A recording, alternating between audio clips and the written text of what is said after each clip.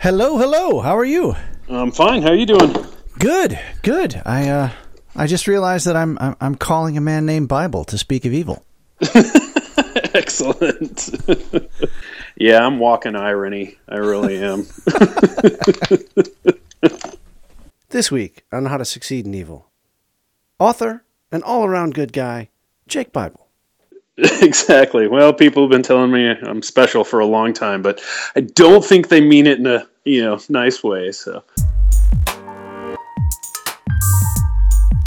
some men just want to watch the world burn. This is How to Succeed in Evil. You need people like me so you can point your fingers and say, that's the bad guy. Just want to watch the world burn. An ongoing exploration of what makes bad guys good. No, Mr. Bond, I expect you to die. And I'm Patrick E. McLean. The greatest trick the devil ever pulled was convincing the world it didn't exist. So, my plan with this podcast, my whole thing here is to talk to people who work with story, and talk to them about what makes bad guys good. Nice. And so the place that, because I think that's an interesting conversation that, as I looked out into the world, nobody's really had. You know what I mean? Right. Yeah. No, I know what you mean. Yeah, exactly. And I thought it would just kind of be it's a fun way just to bat some ideas around. Yeah. So I have some questions here. We can stick with them. We can leave the script. I mean, it's evil. We don't have to obey we don't have to follow the rules by any stretch of the imagination. But who's your favorite villain? Like of all time? Of all time. Or one of. I always I was huge into Sherlock Holmes when I was younger, and Sherlock Holmes has always been my, literary hero. So Moriarty, being able to match him always just fascinated me. Moriarty is tremendous. Yeah.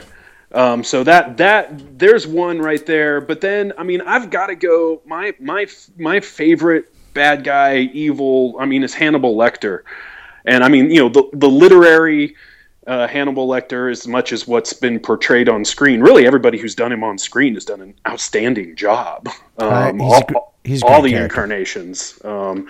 And there's just something about that pure intellect that's right there. That's just this predatory evil, but then also the manners. There's, the code of that social code of manners and not being rude. And I don't know, there's something civilized and yet just completely feral and ferocious about Hannibal Lecter. And I love that dichotomy of that character. Well, yeah, it's sort of the English gentleman, Yes. Yeah. I'm reading, Jonathan Strange and Mr. Norrell, or Mr. Norrell and Jonathan Strange, and I'd never read it, and I'm about a third or half of the way through it, and I love it. But there's this quote: Lord Wellington asks Strange, this magician, an English gentleman, if a magician could kill a man, and after a while he says, "Yes, I think a magician could kill a man, but a gentleman surely couldn't." Right. Oh, with magic. Excellent. Yeah. It's just like, that's so perfect. But, and Lecter is, he's evil in a way that is seductive, and he enjoys himself so much. Mm-hmm. And you just get the feeling that, like, not only is he smarter than the rest of us, he's just better than the rest of us. He has an appreciation for art. Like in one of the sequels, or in the sequel, not the third one, because I think he just phoned the third one in and everybody really phoned the third one in. But the second one, the second book, when he's in Venice, and I guess they made that into a movie too. Just his descriptions in the book of how he appreciates art and the history of Venice and why he hangs the guy out the window because it's the perfect symmetry. I mean, he's an artist. He's an artist. And that, so is he just, so here's part of the thing. And I think, I'm going to do a setup obviously for all of these and talk about, what you do. And, when I was thinking about, you writing zombies, I was thinking about zombies. Yeah. And zombies really aren't villains. No.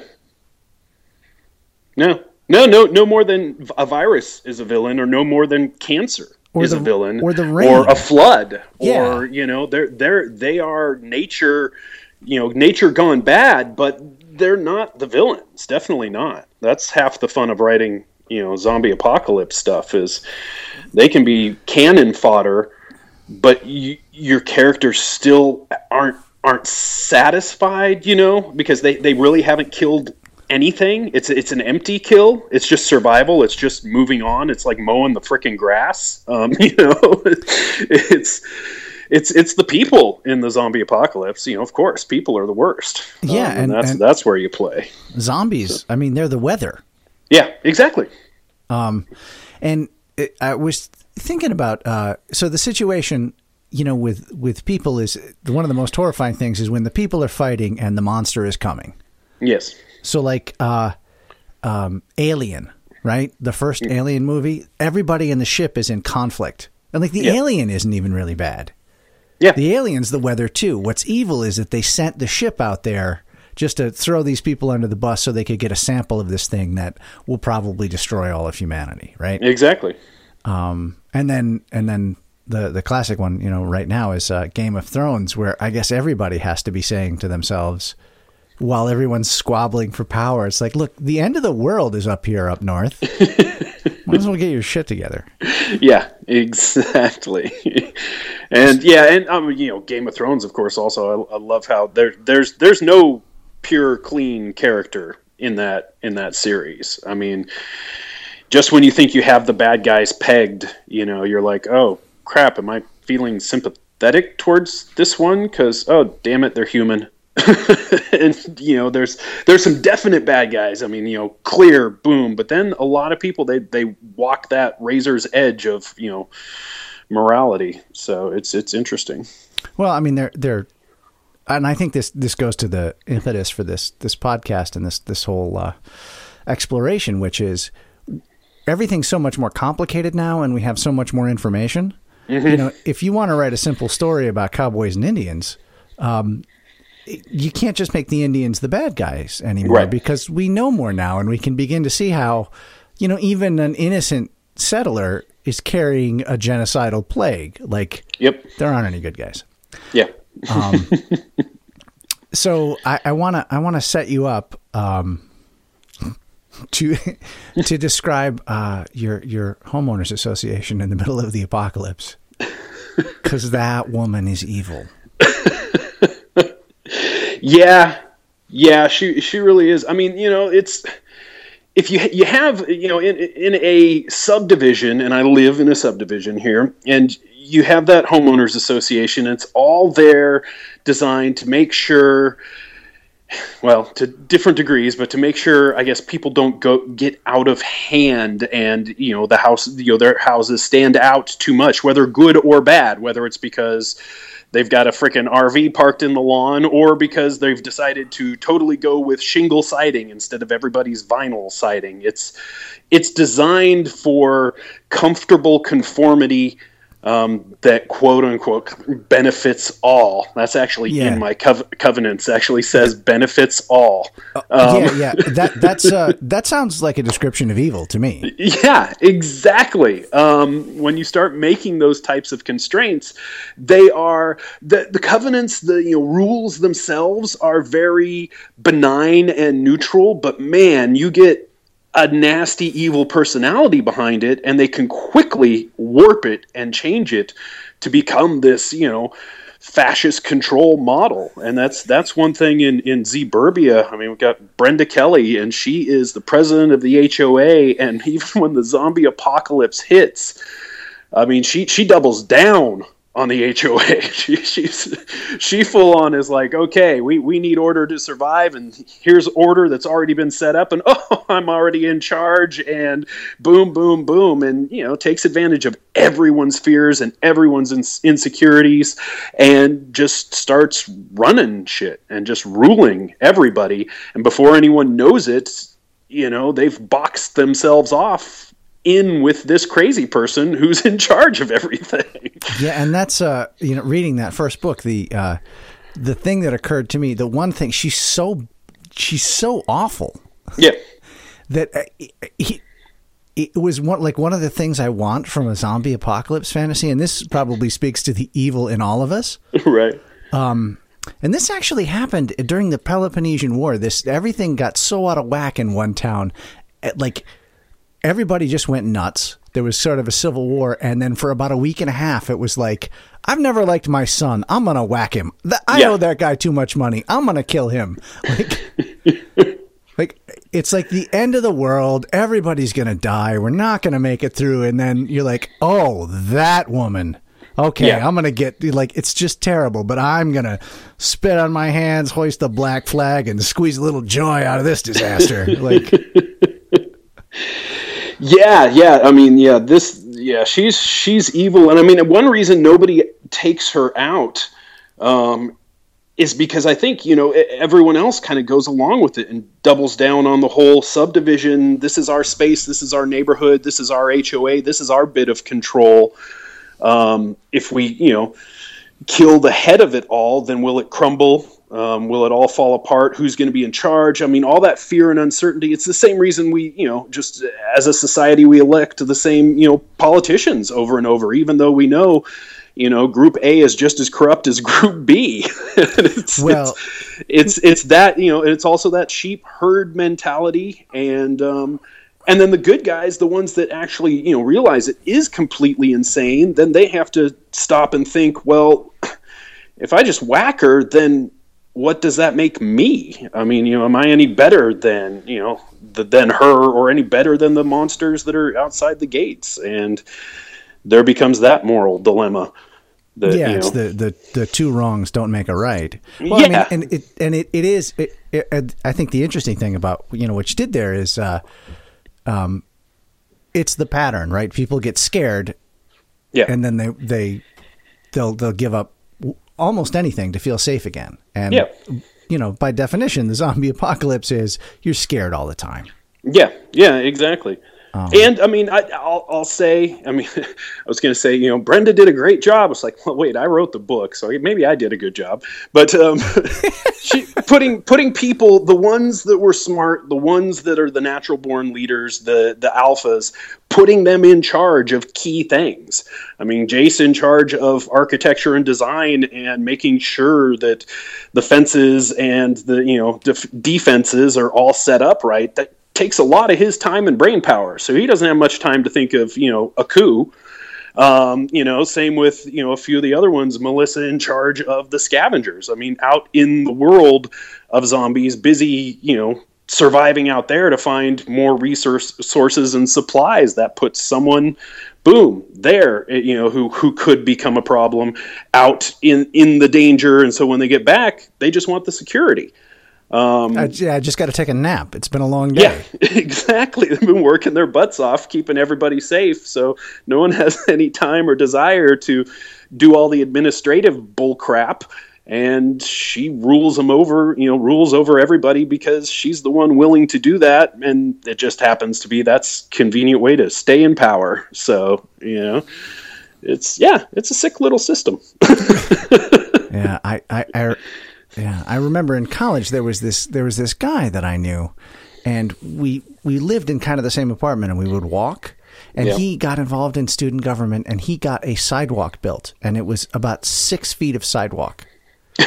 And like he was kind of an awkward guy anyway, and the jazz that he got off the fact that he had this power and he had done this thing, I was like, wow. And he wasn't a bad guy. It wasn't a bad thing to build the sidewalk, but I could see how, okay, that impulse, like, gone awry. It's tremendous problems. Yeah, exactly.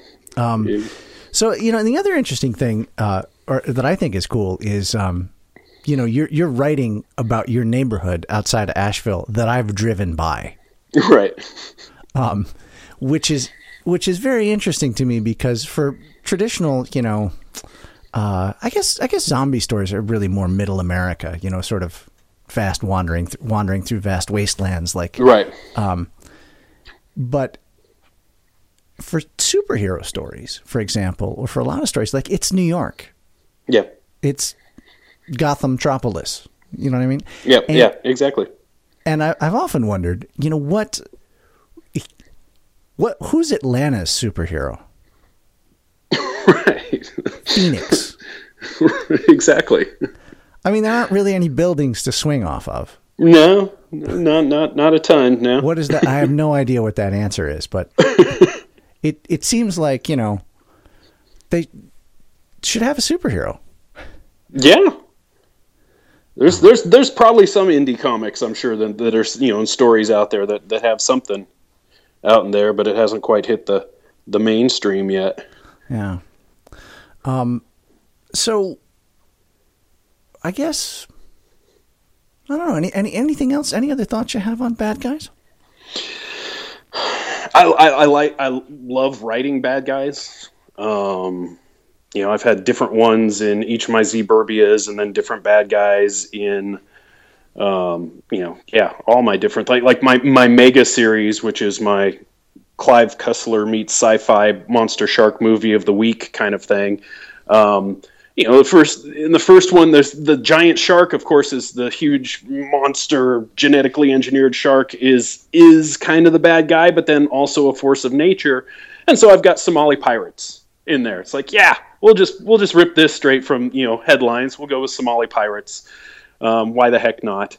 And in the, second one, I've got, Mexican drug cartels. Yeah, why not? They're bloody and brutal. Let's go with that.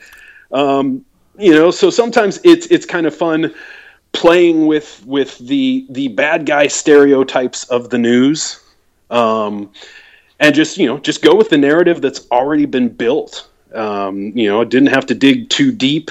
Just some basic infrastructure for the Somali pirates, and just learn a little bit about tribal culture and that kind of thing.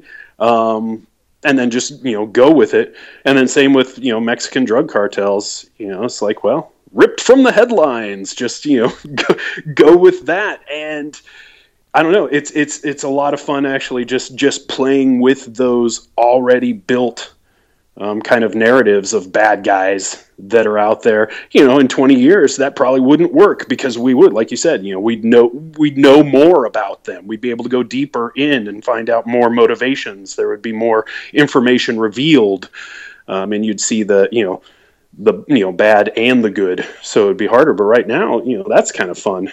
Just take society's already built bad guys and throw them in there. Yeah, I think that's something that novelists have always done. Like if you look at Dracula, right? I mean, tremendous book of letters, tremendous evil character, and he's part evil, right? But he's part force of nature, and it really just is a reflection of Victorians being freaked out about sex in for a large part of it. It's the thing they're scared of. It was Victorians freaked out about sex, and then also it was the classic xenophobia of the times too. The Eastern European that were emigrating so much across Europe, and then trying to come across and bringing their diseases into London. There was a lot of that going on at the times too. So they that Dracula embodied not just that Victorian fear of sex, but it was also a regional thing. It was that Eastern Europe, what is this monster, these brutes, these coming in, and when the ship comes in, it's considered a plague ship. I mean, that's about as that's pretty much just writing it on the wall right there. Going, okay, this ship that came in from here and has this and sick and blah blah blah, all that. So it's like, okay, well, you're making a statement there. Yeah, and that's such a horrifying image. That ship, just I guess that was the first time I heard of plague ships. But I guess in the Middle Ages, everybody would die on a ship and it would just bounce around for a while, which is terrifying. But that idea of that ship just coming into port with everybody on it dead. Yeah. Hey, a ship's come. Oh. What news do you bring of the continent? Yep, exactly. I know. I've always been fascinated. I can't remember what it was. There was a book I read it a long time. I think I read it in high school. It's going to drive me nuts what the name. And it was about a plague ship, but it was about, was it a young girl, teenage girl, I think was the protagonist. And she was immune. Imagine that, because it happens.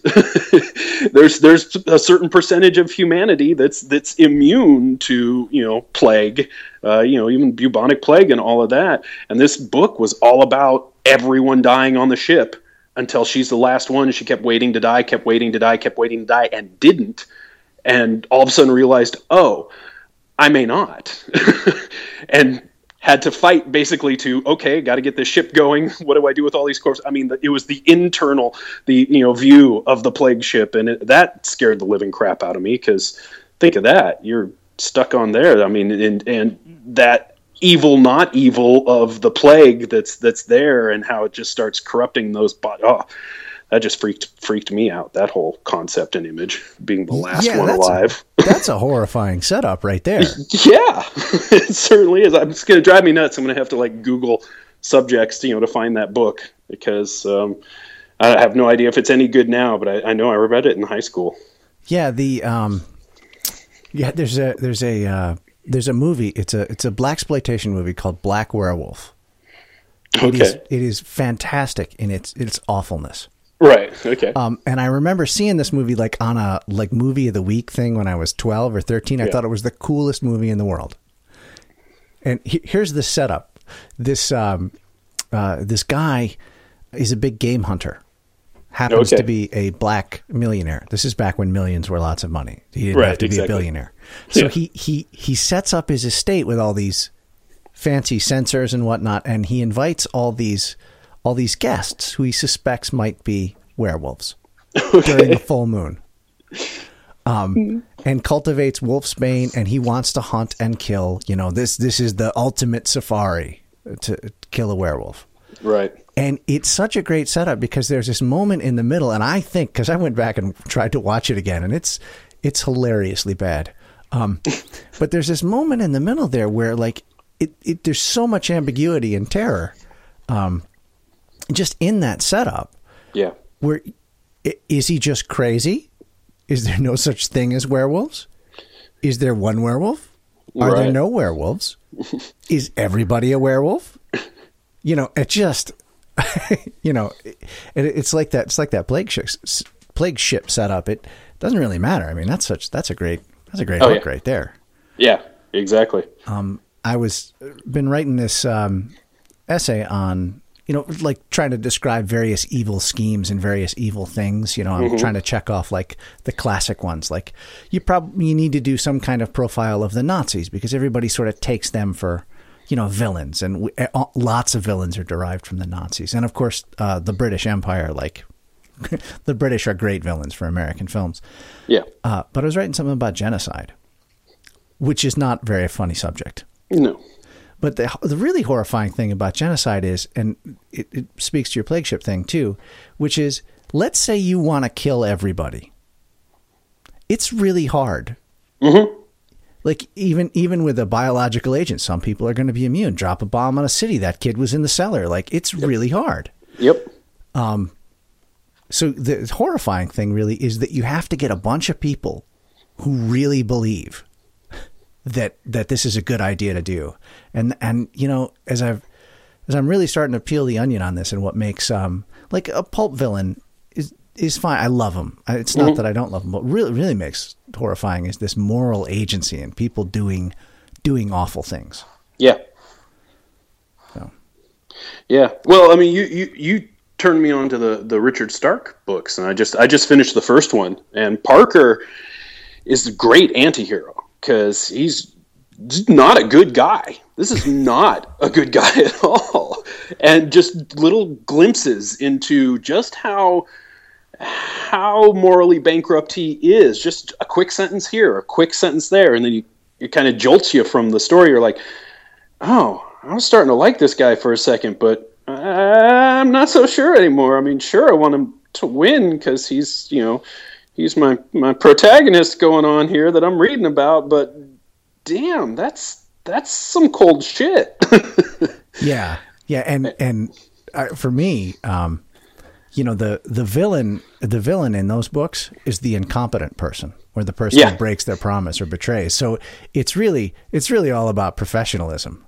Yeah. So and again, that's one of those things. It's like in us, right? You just want to see that this incompetent person. I just want to see them suffer. They don't deserve to die because they're not the best person in the world, but you're kind of happy to see it. But it's a different thing because they're crime novels. But I'm glad you liked it, and I'm glad you read them. And there's like 25 of them. And yeah, I saw that. I'm like, okay, I'm gonna have to work my way through these. Definitely, I've got other books I've got to read, of course, and writing so tough, and all that. Yeah, and it's just like, all right, well, I've got plenty of material for a while, though. You're not going to be bored for quite a long time. So, and I really am liking the crime genre and diving in there because the good evil is so mixed.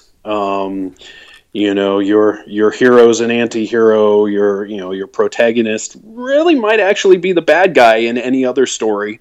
That's the beauty of crime is you get to just warp and play with morals and confuse the reader. Is kind of half the fun with that is, get them hooked and then sucker punch them.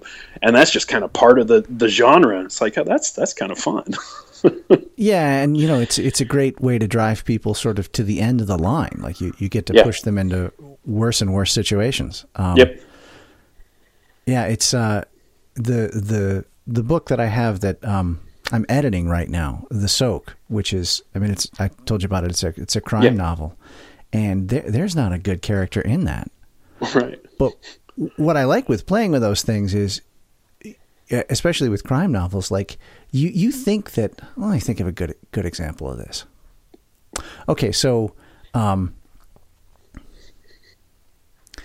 minimum wage legislation, right? Yeah. Okay, people think that's a very good thing and is done for very noble reasons. Mm-hmm. The actual history is that labor unions in the North were losing whatever else you think about minimum wage. Labor unions in the North were losing factories. They were coming south because labor was cheaper. Right. So they said and politicians to save their tax base, they said it's not fair. We have to raise the minimum wage because these our poor relatives down south are losing all these things. So what I find really fascinating about crime and about like if you write a really good deep story is and it's hard. It takes time to think through this. Is you have levels of levels of levels. It seems like it's a good thing on the surface, but what other purpose is this serving? And who else is like the kid with the sidewalk? Yeah, exactly. Like the homeowners association. Yeah. Yeah. Exactly. It actually just out of the blue makes me think of the Friends episode where Joey and Phoebe are competing to see if they can actually do a selfless act. And just the act of trying to be selfless is no longer selfless. And it just warps the logic center of, wait, no, I'm trying to do a good thing, but because I'm trying to do a good thing in order to prove I can do a good thing without trying to do a good thing, I'm not doing a good thing. Oh, son of a, it's that same thing. It's that continually just, the snake eating its tail. That's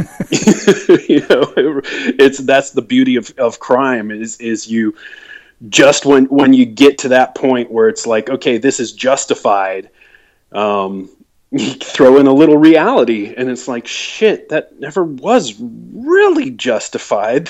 There was another option and it was doing none of this. And, you could have stayed home and killed nobody. Exactly.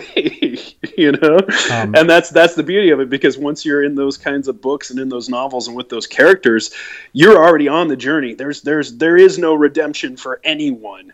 The only redemption really would have been no story. Would have been just stay home, crack open that beer, and just not kill half the neighborhood. That's the good way to go.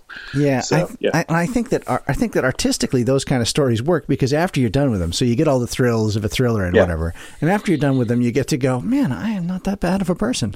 Yep, exactly. I guess, yeah. Yeah, I'm not that evil. Yep. I had that awful thought about, but Yeah. okay. Anyway, yeah, it's funny, and we're going all over the place with this, which is great. But Sex in the City. Yeah. I have a theory about Sex in the City. Okay. I've had episodes of it inflicted upon me, and it was not a non-entertaining show. It's right. Like, it was entertaining. But the thing is that, like, you have these women in this situation, and they keep doing the same thing over and over again, and they're always unhappy. Right. It's like its own little morality play. Oh yeah. You know, they can't seem to get a successful relationship to work, and they're just unhappy, but they think they're happy, but they're unhappy. But they, did you ever read The Getaway by why can't I think of that guy's name now? Great crime novel. It was I made haven't. into a couple of films. One with Steve McQueen and Yeah, I've seen the movies. I haven't read the book. oh man. So that's where El Rey comes from. You know, in that great Dusk Till Dawn movie. You know, Oh, yeah. going to El Rey. El Rey is the city that they're going to after they commit this crime. Okay. And El Rey, it turns out to be, it's the afterlife. It's very well done. And El Rey is this city where you take all the money and everything's really expensive. And if you can't pay for it anymore, you lose your soul and you go live in this other like village, and it's terrible. Oh, geez. So the guy and the girl wind up going there and trying to survive and trying to help, you know, whatever. And they wind up turning on each other and selling each other out. Yep. Like it's a perfect hell. It is really cool. And out of like a, you know, just straight ahead crime novel, it goes into this thing. It's awesome. It's an awesome Nice. book. All right. Well, yeah, I think that was awesome. I don't really have any. That's some good evil right there. That is some fine evil, my friend. Well, thanks, man. I'll be in touch. Okay, cool. Sounds great. Since recording this episode, I am pleased to say that I have finished The Soak. It is available on Amazon, Audible.com, and anywhere that is either Amazon or Audible.com.